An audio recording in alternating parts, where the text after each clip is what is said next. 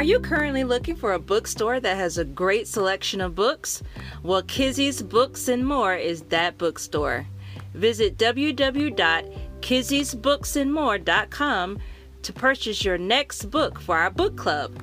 Use coupon code VulgarGenius to receive 10% off the subtotal of your first order.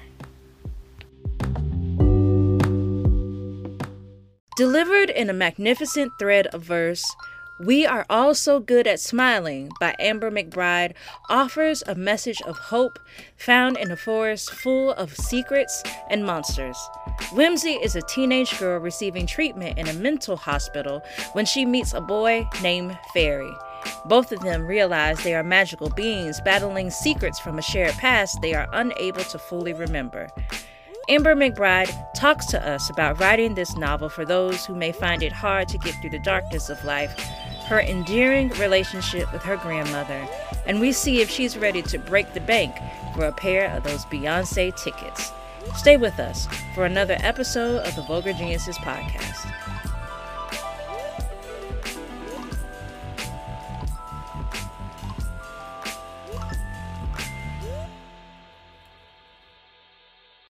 What's up, everybody? Welcome back to another episode of the Vulgar Geniuses podcast. We are your hosts. My name is Denny. And I am Veronica. And today we are joined with the wonderful, wonderful guest, Amber McBride. So a little info. Yes. For those who act like they don't know, but need to know.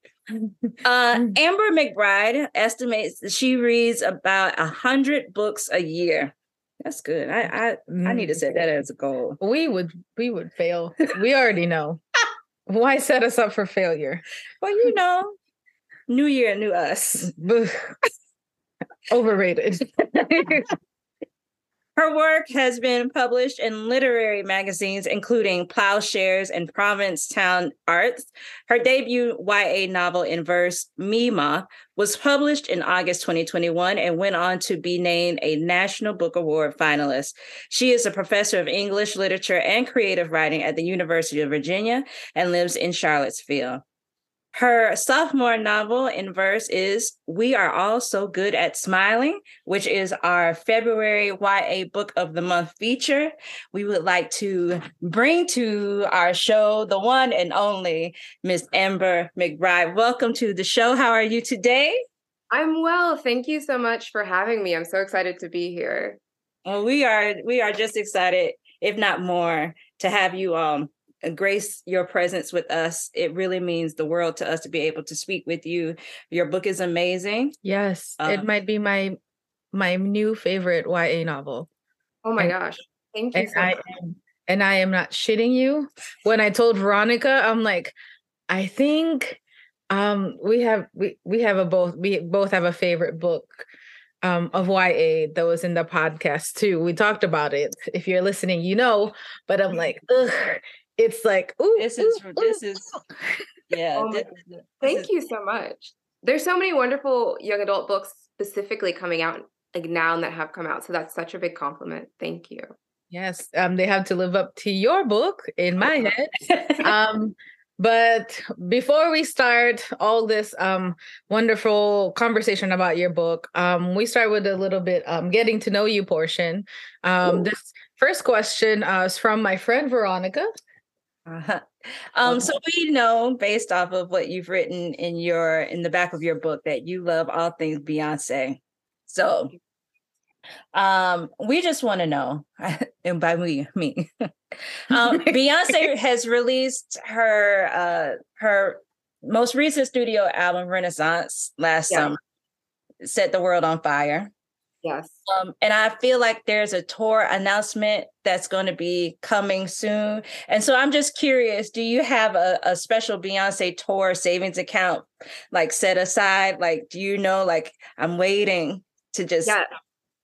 You know, the one where like every time I get like a payment, I'm like a little bit needs to go into this account. I do, but I'm a huge Beyonce fan.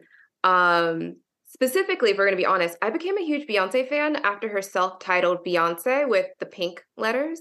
When she started doing whatever she wanted was when I started really loving her. I've always liked her, but then I was like, I am in this. But I'm also a K-pop fan of BTS. So like I have 2 savings accounts. They're for BTS and Beyonce. It's very important. But those tickets, it's also just like everyone, the whole thing with the Taylor Swift tickets recently, it's like, how do we get them? What if we can't, like, what if there's like a long waiting, like I'm stressed, but I'm ready. I am ready. I am ready. The feeling is mutual. I think she probably has purposely like waited to see how everybody else's rollout has been. She perfectly times everything. So I think she knows y'all gonna have my tickets right. Okay. And so I'm glad that you led with the BTS because they're very expensive. All the tickets are very expensive, but who's your favorite member? And I'm gonna cause trouble for you now. I think you're gonna ask me my favorite memory. Okay, I stand all members of BTS. First of all, I'm one of those people. But my favorite member, I'm always biased to the rap line because I'm a poet. And they're brilliant when you translate their lyrics. It's just excellent. But I'm also a workaholic. You'll see with like the book releases I have. So Yoongi is my favorite, or Min Yoongi Suga, because he produces so many other K-pop people's songs. He's just in it. And I just love how much work he does. So I love Min Yoongi, or his rap name, Augusti. But yeah, I love them both. Have you had a chance to see either Beyonce, BTS? I feel like there's a moment. Interesting. Let's for the cause. So here's the thing. BTS was in LA last November-ish. Got tickets. And things with Me Moth, I either would be at a certain thing I had to be at with Me Moth or at this BTS concert. And so I had to do the Moth thing. But my best friend took my book with her and she like took selfies with it in different places of where we would have been sitting. But when I say I had tickets, I mean, I had tickets for all 4 nights that they were. Yes. That's how we do it here. Yeah. I believe like Beyonce, I'm going to follow her up the East Coast. Yes. Like that. Yes. When people are like, Amber, you don't have kids. What do you spend your money on? And I'm like, on Beyonce and BTS. Like I need. No shame. I appreciate the honesty because like, I have friends that are like part of the army group. Yes. But ahead to everybody. But I'm because I have a child I can't follow as much as when I was younger. Mm. So, I like to share the joy and I love watching them because they did a lot for, Asians in general in the world. So we can talk about them all day. This comes up in like every podcast I do. I'm always amazed by the love everyone has of Beyonce and BTS. And I'm like, it's a universal respect. Music is universal. Yes. What makes a good happy day for you? Wow, you're gonna just come in here with the hard questions. A happy day. I think for me, just not having a very packed schedule. I'm very much a person who doesn't like to plan because I don't know what the vibes are going to be when I wake up, And so when I can like go about my day in a way that I don't have anything scheduled, that's generally a happy day. If I get to hang out with animals, that makes it an excellent day. But my dog passed away in March. I'd had her for 13 years. So we used to hang out all the time and every day was a happy day when I was hanging out with her. But generally just like when I can chill and write, I love writing. So like when there's nothing else on the schedule and I can just vibe, write, binge watch a TV show, I'm a homebody. So it's just if you can make it cozy, look, I'm about it. Like light a candle, make a homemade dinner. Like that's me. It's a good day. That's the life right there. Yes. You don't need to be in the streets. You just need sheets. Yeah. I see my students because my students they follow me on social media. So I follow them back and they're like in DC and then in Charlottesville. And then I'm like, go to sleep. Like sit down, get a blanket. What are you doing? They're so funny to me. Yeah, sleep is the best thing that you can give your adult self. Just the rest, yeah. And even like I was reading an article that's interesting about rest, and it was talking about how even our generation, like millennials and everything like that, we don't know how to rest correctly. Like sometimes like resting isn't like binge watching a show. It's watching like an episode and then like reading a book. And like, it's not like we do a lot of things like to excess. And it was like talking about how you recharge is really important, because sometimes you rest, but you don't feel rested. And that's interesting as well. Yeah. So now we dive into the book. Yeah. That I absolutely love. So we start with this book in verse, and we see two like very, very lovable characters, Faye and Whimsy. But how this book was written was there was a lot of fairy tale and folklore that is incorporated in this book. So we just wanted to know, there's a multitude of these available or in existence. How did you choose these specific stories and characters to relate a story of Faye and Whimsy? Thank you for that question. It's really good. I guess it's twofold. As a writer, I have always been really interested in the oral tradition, or like the fairy tales. I think that folklore is often the history of the people, and then like history is just told by an oppressor. Like, you know what I mean? Like whoever won. And I find this honesty in folklore from around the world that I'm always drawn to. I think that every time I visit somewhere new, I'm excited to hear the story that's not in the book. Like the story that's kind of scary, where then you're like in Spain, terrified in your hotel room because someone told you about a vampire story they have. And that's okay. And I love that about them. And so for me, I used a lot of African American, but I also used a lot of indigenous stories because, one, they're not always highlighted as much as other fairy tales that we hear about or folklore. And two, this sense that anybody can get stuck in this haunted garden of depression. Like, it's not an exclusive kind of, oh, if you have your life together, oh, if you're Baba Yaga or Mama Wata, you're not going to get depressed and get caught in this garden. Like, people who otherwise people think have everything going right can be depressed and they can get stuck there. And so this idea that,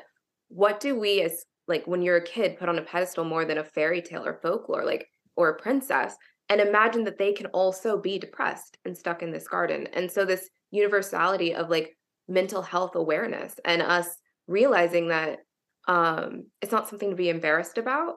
It's something that we need to talk about more, and have more resources, especially for young people.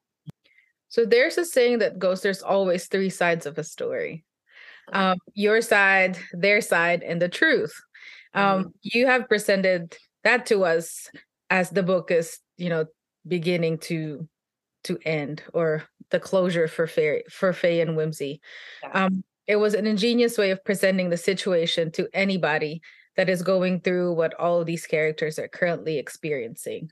Why was that how you chose to explain to your readers how these difficult realities work in real life?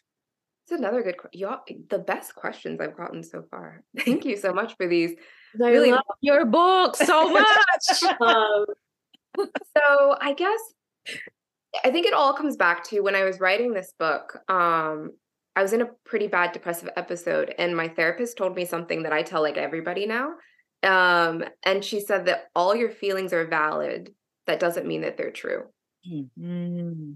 And that hit me, because it's like, yes, I feel like it's the end of the world. I feel this, but guess what? It's not.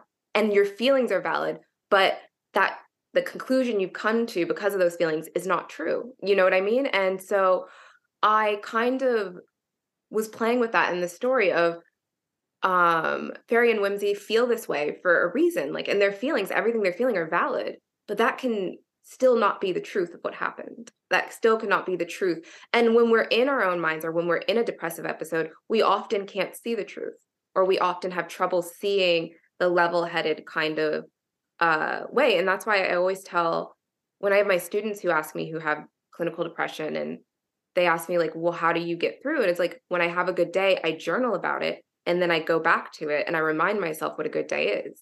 Like, don't trust your depressed mind. It's toying with you. And I think that that's kind of the idea there, is that all the things that happened were valid and true, but the conclusion that each of them came to because of that wasn't necessarily true. Mm-hmm. So playing with that a bit. But I love that there's always three sides to a story. The truth is somewhere in the middle. Yeah. Yeah. And, you know, when reading this book, I thought a lot about like how the mind is a very, very powerful thing that we don't even have the answers to on how it truly fully functions. But one thing that is true is that it has the power to give you a sense of confidence, of that power to be able to push through things, but it also likes to play tricks on you. And especially when you're in that depressed state. And I know all about that, of like thinking that this thing is true and then having to switch out. But one of the things that I that stood out within your book is a particular moment when Winsme is coming back home. And so there's a quote and it says, "Mornings, Dad will make pancakes and fried eggs. He'll smile widely, but it won't reach his eyes." And this quote from the story is when she's back home from the mental health hospital, and the smile in the eyes to me are like the truth tellers, and as well as the biggest deceivers. And the title, "We Are All Good at Smiling," drives that notion home that you can never really know where someone is mentally just because they are able to put on this mask of happiness. Will you walk us through how you decided that you wanted to steer this boat of this novel in this direction of talking about the masking of pain? Well, I think that all of us in this talk right now, as women of color, are taught to mask our pain. Like, we're never, ever taught that we can feel how we're feeling or we can work through something. We're taught that we're just supposed to hide it and be okay. And I find that very frustrating. And I find that very not realistic. If we want to grow as people and human beings and be more empathetic people, we have to be empathetic towards ourselves first. So I think that for me, I've always talked openly about mental health. My friends, my family know that I've suffered with clinical depression my whole life, but like they're so confused by it because I'm always getting my work done, smiling, putting this many books out, becoming an assistant professor, you know? And so they confuse this idea of, oh, she's fine. She's getting things done. And depression can look a lot of different ways. But one thing I know that everybody with depression does is try to convince the people they care about that they're okay. Because they feel like a burden. They feel like they're too difficult to deal with. And then this idea that like, we're all literally going through life, whether you have anxiety, it doesn't matter what the trauma is, trying to convince other people we're okay when none of us are. We need hugs. We need, we need help. And so I was really interested in this idea of who you pretend with and who you don't. And at what point can you stop pretending? So yeah, that idea of masking that also made me just realize how much I mask. Just with my students when I'm at work or how you're acting. But like, also, I guess this goes back to what I said earlier, like my perfect day being cozy at home. I was talking literally with my therapist about this yesterday. I have therapy on Wednesdays.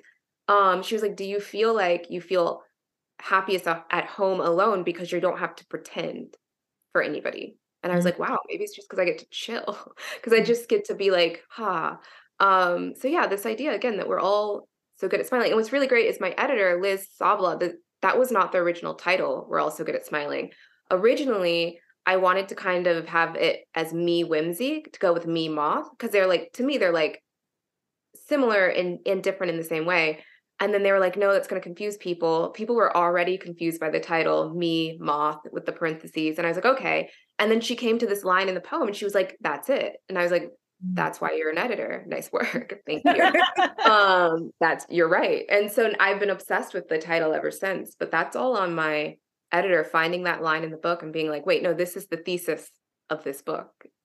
Yeah, because I saw the title I told Jenny, I said, we're reading this. Yes. I don't know what it's about. I said, the yes. title alone is just like, it just did something to my soul. It's like, yes. It not. In the soul, you're like, oof, I've done that. I've just been smiling or not feeling the full extent of your emotions.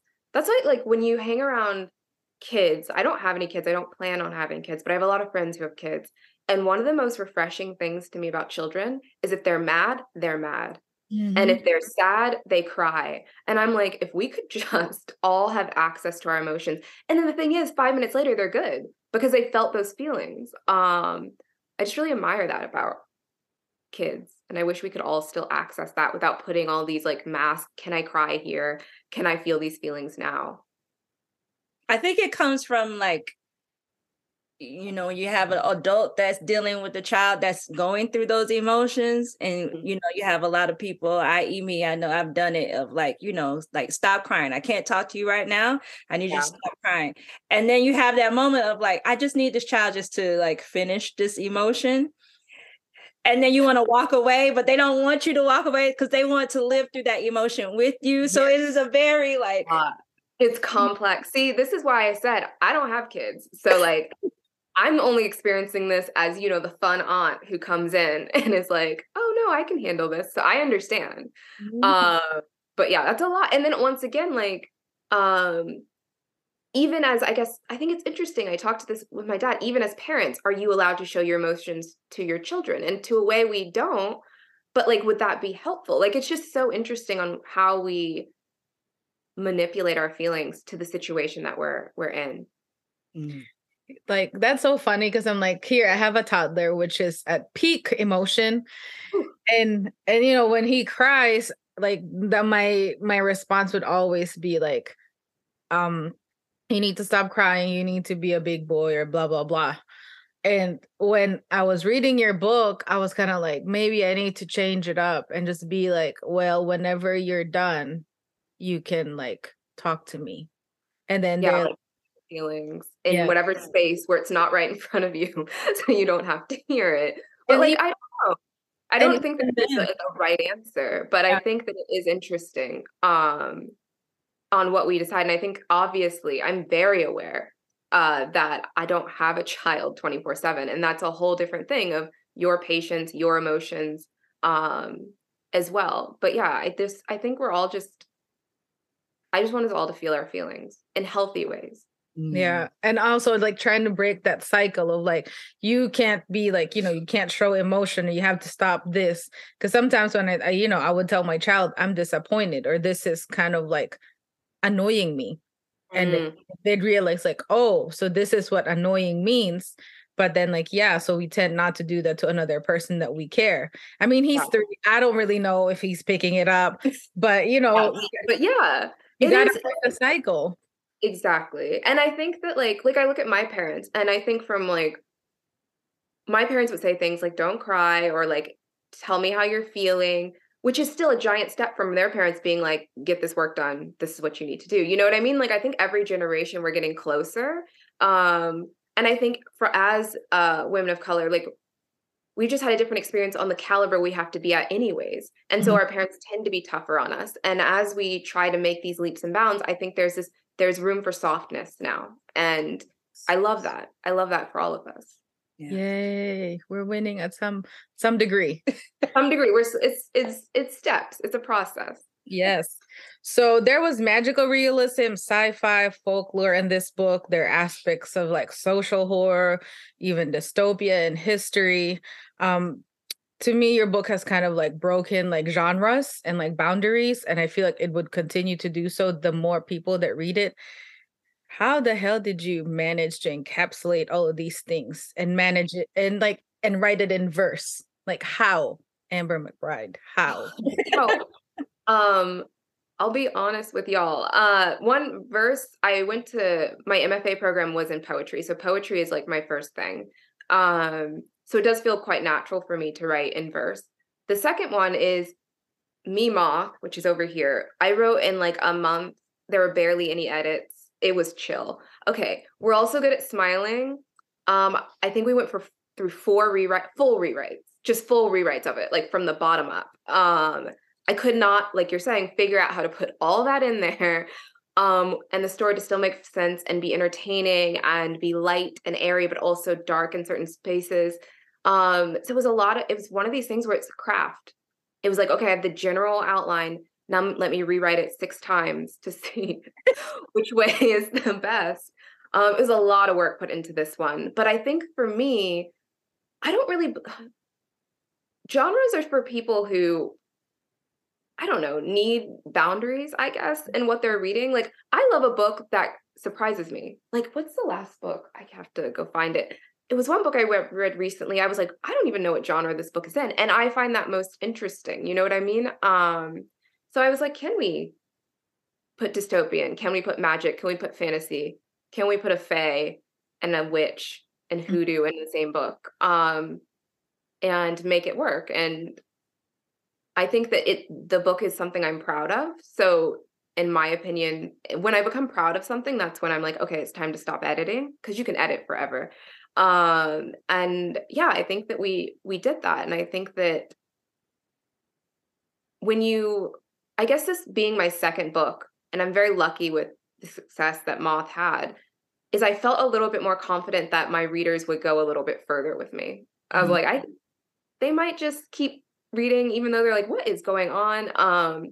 And so that was another part of it. I don't know that I could write this as a debut and feel like people would be like, okay. So there's a lot that went into that. But yeah, forget genres. Let's just mix them all. I think we should just constantly be breaking the expectations of what a fantasy book is, what a verse book is, anything it happens to be. Yeah, that's so good.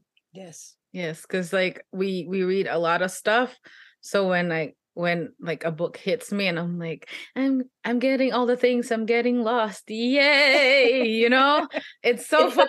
It's such a good feeling. When you like, I know there's a TikTok thing when it's like the book that you wish you could read again for the first time. And those books, like really, while you're reading them, it's like you're stuck in them. And I'm like, I want to experience this again every time. Like I read Brown Girl Dreaming by Jacqueline Woodson. When I read it for the first time, I was like, this is a memoir, a history book in verse. Like I was so in it, and I read it in like 3 hours. And then I was like, I should probably read it again from the beginning. It's like those kinds of books that really, they change you fundamentally. I love it. Yeah, there's a one book that I always go back and read, and every time I go back and read it, I'm always finding something that I hadn't read before or understood. Because my earliest time that I read it, I was like 15 years old, and so to read it now when you're older, you're like, oh man, this is what they were talking about in this book. It really means Which book is it? Their Eyes Were Watching God. Oh yeah. So that one I could just like, it means so much now at 43 than it was when I was, you can read that. Those books, those kinds of, like for me, that's like The Bluest Eye and certain books like that, where it's like you do every single time you read it. It's just something different you get from it, and it changes you fundamentally. But yeah, I love books. Obviously, I read a lot. I love books. So, like I said, I'm telling it to the world that this book is one of the best YA books I have read in a long time. The story explores realities that are very hard to deal with as humans. But to us, your execution was flawless. It worked. However many times you did it, took out whatever added, it really worked. So not until 2019, when I suffered from like postpartum depression, that I really felt like what the pain of being sad. Like I never really truly understood everything until I was in that fog. It was like a year, close to 2 years of just living in a fog.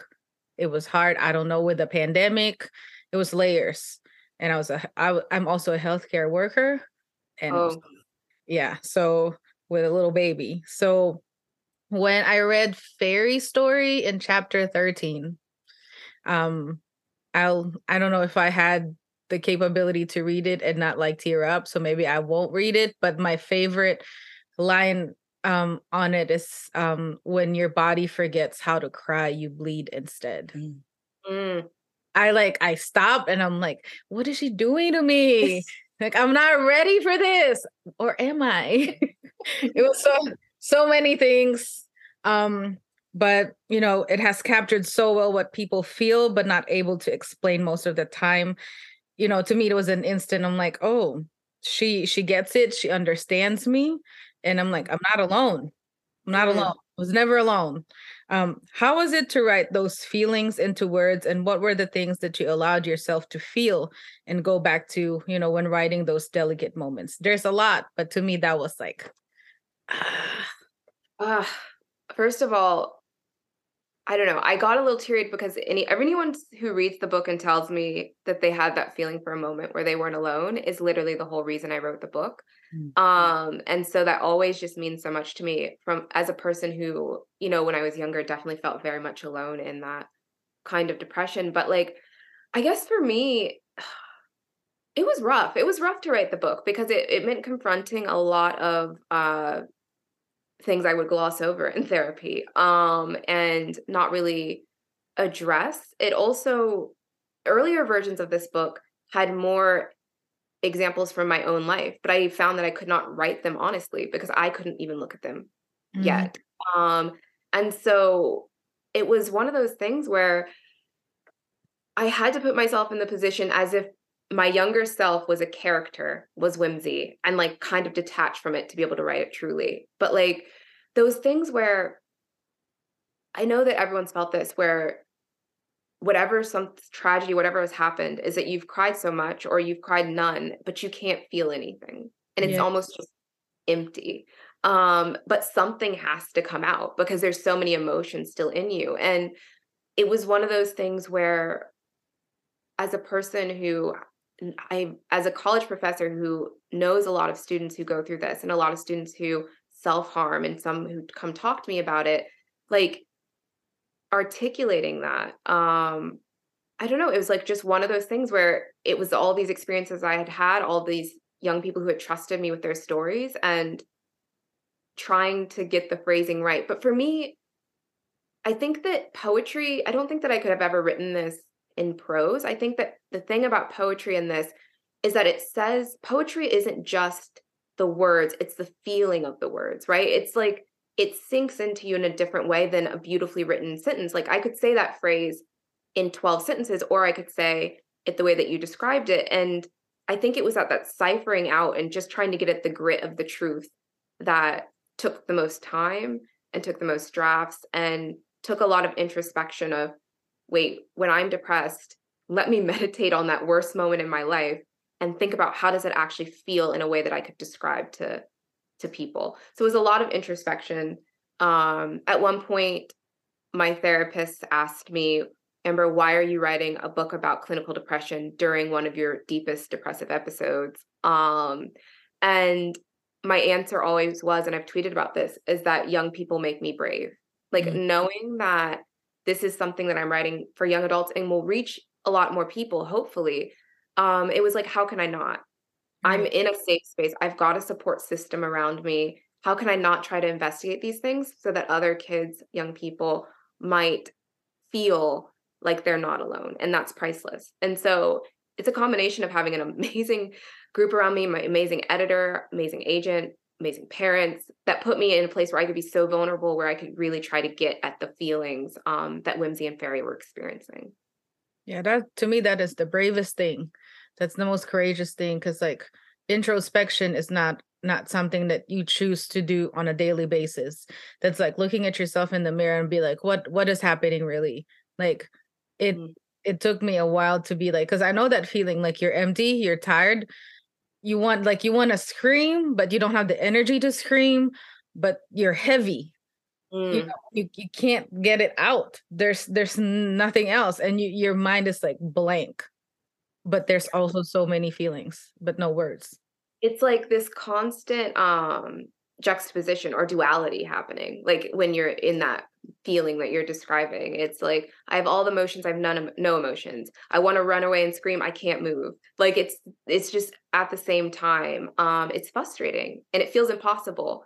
And that's why one of the terms in the book, the only way out is through, is this idea is like, it doesn't really matter if you're inching along or running. Like if you can get through this, you'll get to the end. And the end is when you'll remember, or you'll come out of that haze a little bit just to understand like, no, things do get better. But yeah, I think that another difficult part about writing this book was making sure that there was also hope and an honesty talking about the deepest of depression, because you don't want to hand a book to young people and be like, good luck, like that's not helpful. I might get teachers coming to me, but I think that the idea was, I don't think it's giving the book away to say like, Whimsy and Fairy think they might have been in the garden before is that, like, I think that every time I go through a bout of depression, I'm more assured that I have the tools to get through it again. And it seems like an easier way out to maneuver because I understand what's happening a bit more. So that idea that, like, it's okay. You find yourself here, but it's okay because you can get out. You can do this. You have tools that can help you. Yeah. We were literally talking about, that after I finished your book, like I was telling Veronica, there was this overarching feeling of hope that, like, and she said, like, yeah, like it's to tell the children or anybody that you have to go through this, but at the end of it all, there's hope. And, you didn't, because to me, like, when Faye said to Whimsy, like, stop using the word sad because it's too cliche and people take it lightly. It's kind of like when people would say, like, oh, everything is going to be okay, it shall pass, but then it's like just words. But you didn't have to say that. You did it in that novel. You did it. And then when you close the book, you're like, oh yeah, we can do this shit, like we're gonna be all right. The kids are gonna be all right. Thank you. That means so much. And I think that it was a difficult thing to try to balance. But yeah, like I said, this is definitely a book that went through a lot of revision to get it to where it is. Let me ask you this, because I'm always fascinated by books that's written in lyric poetry form. What is it that you find about this style of writing that you can do that you can't do in the regular, typical fashion? That's a really good question. I was asked this before, and it really came down to, so my third book that's coming out in October is not in verse. It's at my first middle grade and it's in prose. And my first two were in verse. And I think that what I came down to is when the quote thesis or the point or the thing I want you to get from the book is not something you can describe, but a feeling, I have to use poetry. When the thing that I want you to get from it in the book is something that you can describe, like, oh, this is about, I don't know, what's my next book about? I have too many books in my head right now. Oh, this is about, well, that next one is about white supremacy and what it does to young people and how it's unacceptable. That's clear, right? This book is about hope and pain and fear, and it's not one word, it's a feeling. And so I had to use poetry because poetry is about feeling your way through.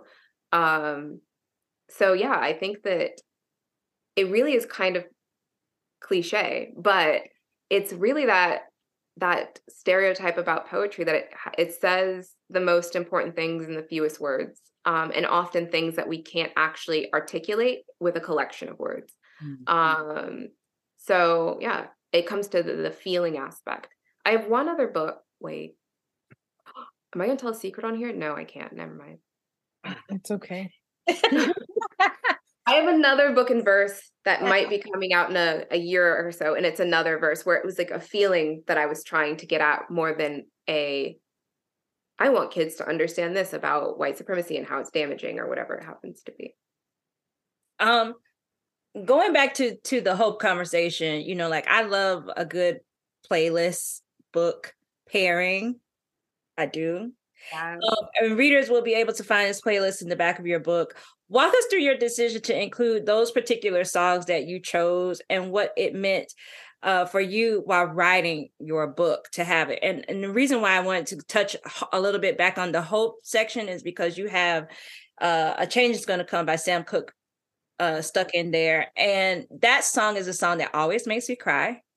And it always makes me feel like I'm in the middle section of like, Lord, our world is just truly fucked up. But I do know that there is a change that's going to come, and we're seeing certain changes happen. But it's that like space in the song that is just telling you just to hold on a little bit more. You can go through it. So just talk to us about the different songs that you have within it and what that meant for you when writing your book. Well, I always put together a playlist, and I usually play them on repeat while I'm writing my book. I'm a listen to music writer. There's also a playlist in Me Moth at the end of the book, And specifically for this one, it was this combination of these like A Change Is Gonna Come, these like aching, sorrowful songs with these like upbeat EXO beat by Beyonce. Like there's like, it's this duality again of what's happening in the book of like this lightheartedness of being young, but also this almost despair. I remember one time, I think it was on American Idol, someone sang A Change Is Gonna Come. And when they were singing it, they were smiling. And I was like, this person does not understand what this song means. And it was like one of those things. It was like, there's something so guttural about that song from the first verse that really, for me, a lot of the garden scenes were written with that song on repeat, because it was just like, when we talk about feeling again, like when I say when I write in verse, music too, like that feeling of like when he comes in and says, I was born by the river in a little tent, and just like the river, I've been running ever since. Like, how do I get that feeling of hearing that verse for the first time into a book? And so I'm always really interested, because lyrics are poetry as well. So it's really working together in that sense. But yeah, I think it's a combination. I'm forgetting all the songs on the playlist, to be honest, when you're working on. That's when I knew your favorite might have been Sugar, because it has August D at the end of it. Yes, Strange and RM. So, Edge of the Dark. If you ever listen to that song, first of all, like the edge of darkness, just in the idea of depression, but it's got these like very, I guess, abrasive drum beats throughout the song that almost sounded like the end was coming, and like for something in my head that really like worked. So yeah, and then I Put a Spell on You, Nina Simone. It's like sassy, but like textured in a way. Like there's something almost that you can feel in that song. So yeah, and it's just this old school songs all mixed with rap, mixed with others, all of them. Yeah, really just came down to a mixture of lyrics, the actual musicality in the song, and how it helped me write the book, like the feeling in it. And sometimes just the titles that were really, really good. Without Fear is another good one. I just really loved that title. And then I listened to the song and I was like, this is perfect. But yeah, anytime you listen to these 11 songs, those were the 11 songs that for a year I was listening to on repeat while writing this book. It was so good. Like while driving to work, I was like, man, this play is so good. Because I'm like, when you like, I can't read while I listen, because I can't like half my brain. But when I drive, I like to listen to things. So when I was reading your book, I was like, let me hit this playlist up. So, it was so good. I'm just like, that's why this is so dark. I love it so much. I love music. If you follow me on social media, I'm always sharing music. And I was a ballet dancer until I was like 20. And so like music, movement, poetry all work at the same time for me. And so even when I'm like writing, like sometimes I get up and dance or move to get to the next verse. So like for me, it's like a very, I don't know, it's like a full body experience, specifically when writing in verse. So gotta have the music. Yes. Gotta have the vibes. You already have your soundtrack in case someone decides that they want to turn this into right movie. Hey, look, put these songs in here. Thank you very much. Yep. Yes. I just help them along, Yes. Quicken the process for production. Yeah. Exactly. I'm just trying to make it easier for them. I was talking to a friend about this, and they were like, if a director did this movie, who would you want? And I was like, Guillermo del Toro. Yes. I'm so sorry. We didn't mean to yell. No, but right? Because once I said it and you think of his work, I was like, he would be brilliant. He would make this terrifying, but like excellent at the same time. Please, Guillermo, please. I love him. Hello. Hey. Let me call these people. Let me call some people. But he does that, doesn't he? In his movies, there's a haunting aspect with the realism. Like you think of like The Shape of Water or Pan's Labyrinth. Perfect. Yeah. Perfect. Yes. Yes. I love it. That it could exist in those universes. Yes. I agree. So like I said, mental health and mental illness has been talked more in Brown and Black communities a little bit especially in the past couple of years. When I started 2023, my goal for the year as a reader and as a human being is to focus on advocating for mental health even more. Because it just only took me 3 years to finally be brave enough to be like, yes, let's talk about it, because I need to do more for myself and then for the people that are suffering in silence. Mhm. We have this platform that we can read books and talk to great people like you and consume books and, literature and stuff that can help us all. But, how does it feel when like people come up to you and say like, your work helped me understand, helped me find release, and helped me find solace on the times that I was feeling the most down? I think it's just priceless. I think that usually a young person comes up and says that to me, it ends up in us hugging and crying a little bit. Having a moment, just to be, I don't know. I think that that's anybody who creates, whether it's an artist, a musician, like you want to move people and you want them to feel like there's unity in the world as instead of like dissonance. And I think that when someone says that to you, it's just that was the whole goal. And so um yeah, it gives you energy to keep working, trying another draft, keep going. And um yeah, it just means I think that it's one of those things that it's priceless. And I've said with this particular book, I love Me Moth. It's my baby, it's my debut. But this one, like you were saying yourself, it took you a long time to address and really be able to talk about mental health because we're taught not to. And I'm lucky I had parents in my 20s, so I was starting to talk and learn about this. But like even the idea of writing a book was terrifying about it. And so one of those things where it's like, I just, it makes me feel even better that I stuck with it through all those drafts. If even one person um, is affected by it in a positive way. Mm. Yeah, because it's hard to, it's easy to mouth words and like express it like shallow in a shallow form, like, yeah, mental health, we do a couple posts and like call it that. But to actually like be able to reflect and actually absorb what is really happening and accept the fact that, yeah, you went through some crap, but it's okay. And maybe other people are in crap and maybe you can help them, but not just lip service. Yeah, like physical, like a way to help. And I think that that's the thing, right? Um I think there's a fear of not saying the right thing or doing the right thing when we're helping our friends or people we see in need. And I think that people forget that just saying, "How are you doing?" is a huge way of helping. Someone might not have asked that person that for days. I think that anything that you're doing with that person's well-being and in mind with good intention, it's not going to be construed as a doing anything wrong. And I think that that's important. I think about like my dad when he sees that I'm down, he'll just be like, "Hey, want to play a game of pool?" Like I don't like playing pool that much. But Mhm. like it's the idea that what he's saying is, "Hey, you want to spend some time together so you're not in your own head."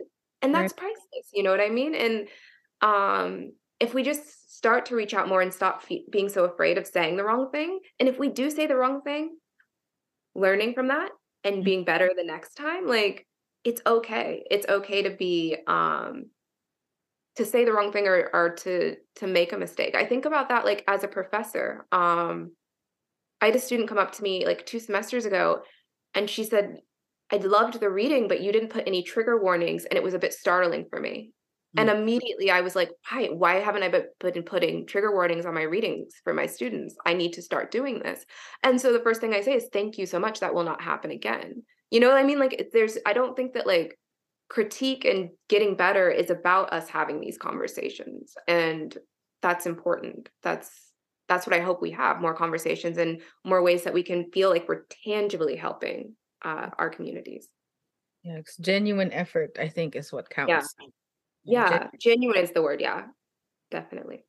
so you thanked a lot of people in your acknowledgments. You keep mentioning, the people that have surrounded you that let you be vulnerable so you Mhm. can write this book. How important is that community for you? Um, Once again, priceless. I don't, well, the truth is, and it says it in here, that I wouldn't be alive without that community.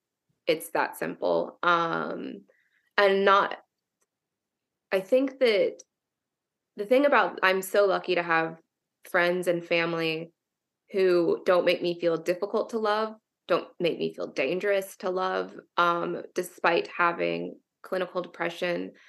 And it's those people who, it comes down to this thing where you look in the mirror and you might not like yourself. You might not feel good. You might feel horrendous. You might feel like everything's horrible. And then it comes down to, I just don't want to leave these people because I'll miss them. And I think that people don't realize how much that makes a difference. I think I once told my mom and dad is that sometimes I was afraid to leave because I feel like I would even miss you when I was dead. And that's like a real thing, is that these people make me want to stay, and young people make me want to stay. And so I think having that community is important. And as we continue to talk more about mental health, creating that community that is accessible to more young people is really the difference between life and death sometimes. And it's a scary thing to talk about, and it's a scary thing to say, but yeah, I think that I wouldn't be here without them, and I really appreciate them for that. Yeah. Yeah. That hits home for me. And special shout out to people making plans with me. Mm. That if nobody made any plans, I don't know if I would be here today. You know, it's just like, I know I want to do this, I don't want to do this anymore thing, but I got this appointment set with this person. So I gotta make it to So it. let me at least get to this wedding. Let me get to this baby shower. It's those things, and that community right there is what helps people to move through it if you're lucky to have a really good support system. And for those who might not have that, you know, you hope that they can be able to go and seek that out some kind of way, or that someone can go and find them to be able to help build, even if that community is just them and another person. But it's really important to have somebody around you that, you know, that you can just be like, all right, I think I can like get up today. Let me wash my get up. I can go get this cup of coffee. They're not gonna I wash my face, I brush my teeth. They don't care I'm in my pajamas. Like that kind of thing. You need those people in your life. And kind of like going off that, like I think that that's why I know that self-harm, depression, everything during the pandemic the numbers have risen. I think a lot of that is that we were so secluded. That the people who you would usually go to their baby shower, whatever, those things were canceled. You know what I mean? And I think I see young people, and I see like my students now who, when the pandemic started, would have been like sophomores in high school. And now they're like freshmen in college, who literally felt like an entire like experience of high school was taken from them. Those friendships weren't being able to be built in the way they would have like normally been, because they would have had homecoming and prom and whatever it happens to be. And I worry about the effects of that long term in all of us, but especially in young people. Yeah. These last 3 years have been quite a roller coaster for everybody. But yeah, the young people, I can only imagine like how this has been for them, especially at different milestones. Like my nieces, I watched them deal with it, graduating in the year when the world just shut down. So it's been a lot to take in. I'm sure just even more for these young people to try to figure out how to make a life and all of that. And it's interesting because I think that as a professor, the biggest or the most profound difference I've seen, and I've had to change the way I teach a little bit, is that they depend on me a lot more than they're less independent because they were at home for so long. And I noticed that they like, I don't know, they come to office hours a lot more. Like they forget to eat, and I'm like, go to the snack drawer, get yourself a snack. I feel like it's almost like they were stunted a little bit in like that growth, because they were at home with parents and still, you know, living, as opposed to like going off to college. And so like, I don't know, I always think that freshmen in college look so young, right? But now I see them and they're really like baby. I just feel like I have to take care of them. And they're adorable and I love them. But I really do feel for them. I can't imagine, my high school was never great for me, but To be like completely isolated seems like it would be very difficult. So your book came out and you had video of you opening up your boxes and revealing the cover. The cover is gorgeous. Yes. But there's one video in particular that I have a question about, and that is the one with your grandmother. Oh dear. Here she And is. I don't know if anyone has asked We you love about it it. so It's such a much. cute video. You know, you're Yeah. talking about the names of the characters and how she was like, you know, why they don't have normal names? And but the video cuts off because you're showing her something in the book, and I'm wanting to know what was the reveal? Was there a special name that was in it that when you showed it to her? Oh, when I originally showed her the book and I was asking her, okay. Well, it's kind of, I was showing her the book, but then I ended up telling her something about a different book is when it cut off. And that's when I technically can't talk about that thing at this time. Cut it but, in you know, post. but yeah, I think it's hilarious. I don't think I've ever, I live in a house. When my parents retired, I moved, they were like, Amber, we'll build you a library if you move with us. And I was like, bet, I don't love Northern Virginia anyways. And so I moved to Charlottesville, my parents retired, and then my grandmother lives with us part-time. There's like 3 generations in this house. And so it's always really, really funny to see specifically her reaction. She's turning like 87 this year. And just how blunt. I just love it. I just love it. When I told her the names of my other characters for like upcoming books, she also was like, why can't you just have a Mary? Like, is it that difficult? And I was like, it is, Grandma. Like, it's a thing. We like unique names now. But she gets on me all the time. I really like how she gave your characters even nicknames.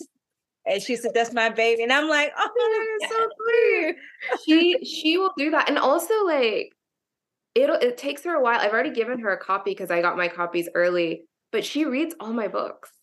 Like, and that just makes me so happy.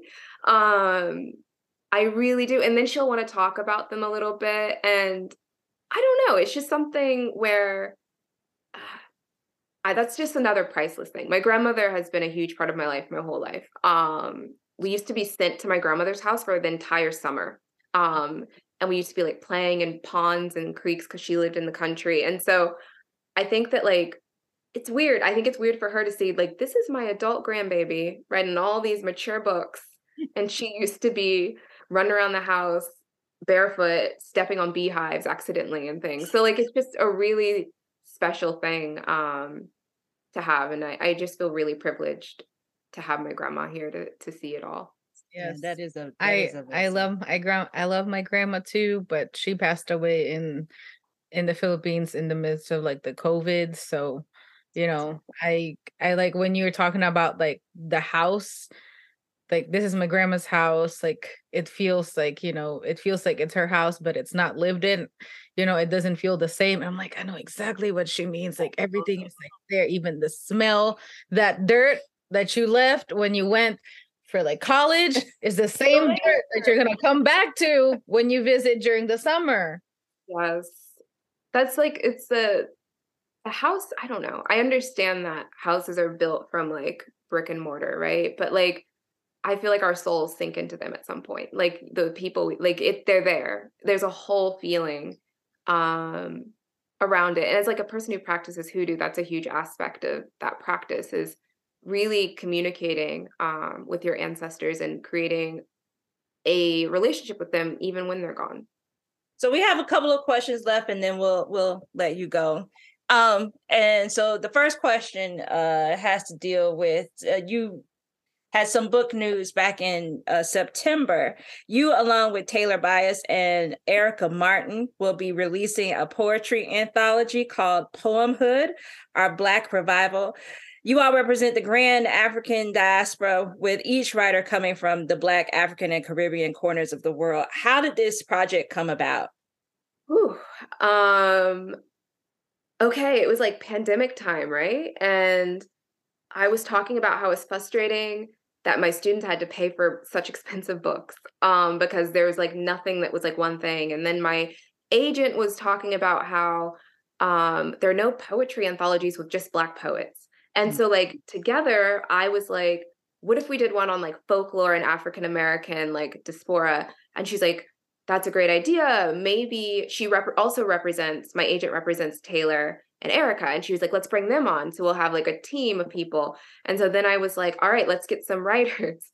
So it's like me being like, hey, friend, you please, hey, Rita Dove, would you like to write a poem for this? And so like, that's where it really started. And we pitched it and it was purchased. And I'm literally tonight emailing the first full rough draft to my editor to look at, but it's been really great. And let me tell you, because I've seen all the poems now, they are good.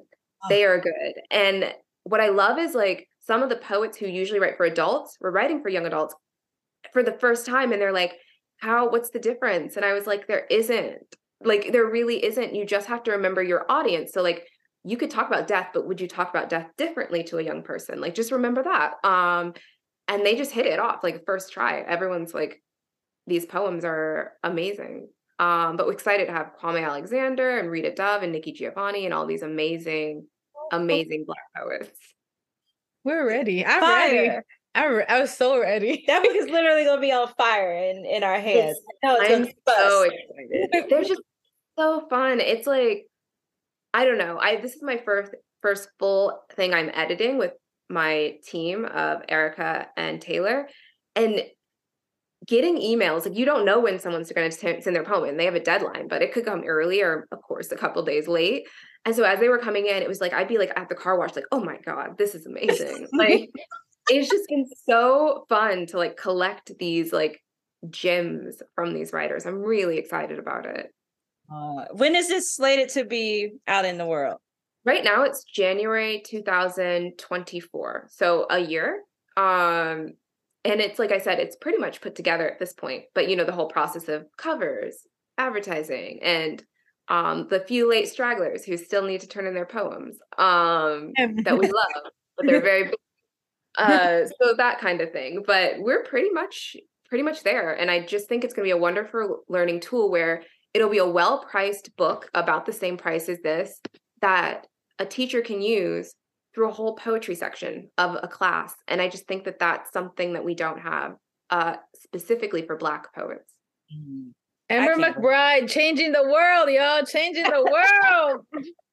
Bringing all the poetry, making kids love poetry, please. That's what's up. Because I've said it before in an interview, like I think the best writers are poets. Because when you said like if you want to communicate a feeling, you go in like, you know, verse and lyric form. When you have like a perfect like theme in mind, you can write prose.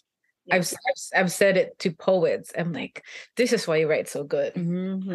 Yes, I think it is a obsession with words with poets, and the obsession of making words that string together, whether it's in verse or whether it's in prose, sound like poetry or feel like poetry.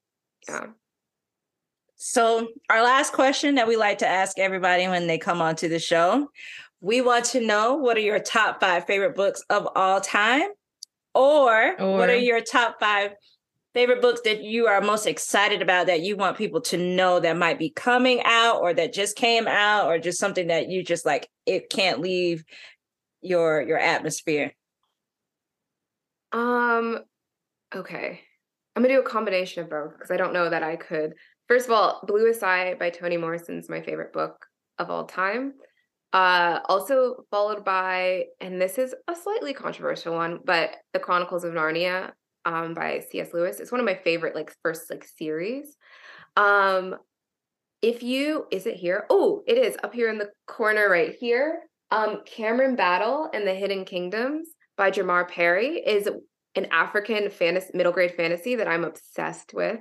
It's absolutely brilliant. And then, see, I always have my friends around me. So good. Yeah, This Appearing House by Ali Malinko. She is brilliant as well.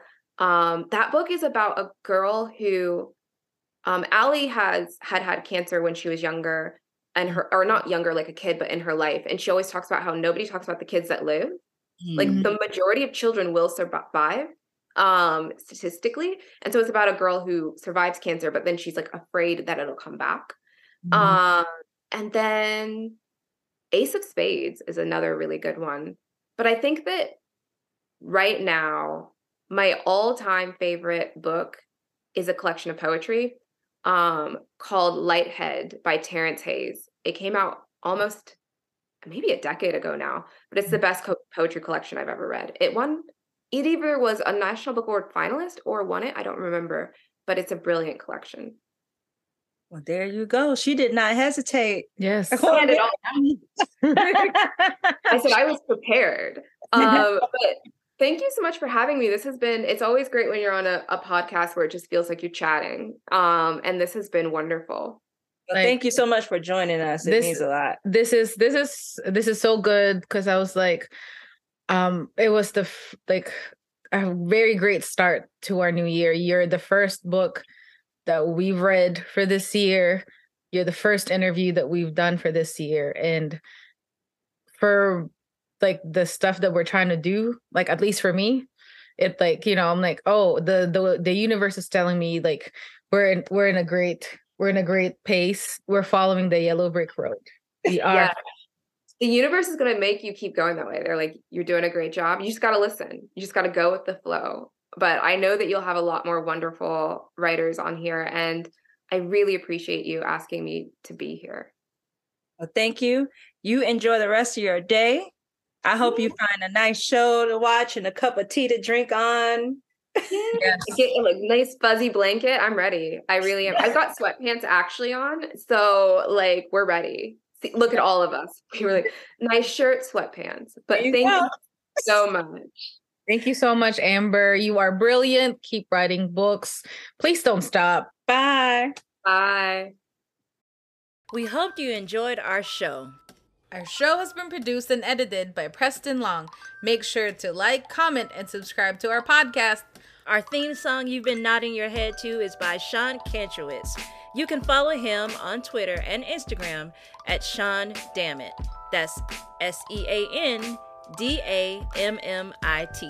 Follow us on Instagram at The Vulgar Geniuses. Bye!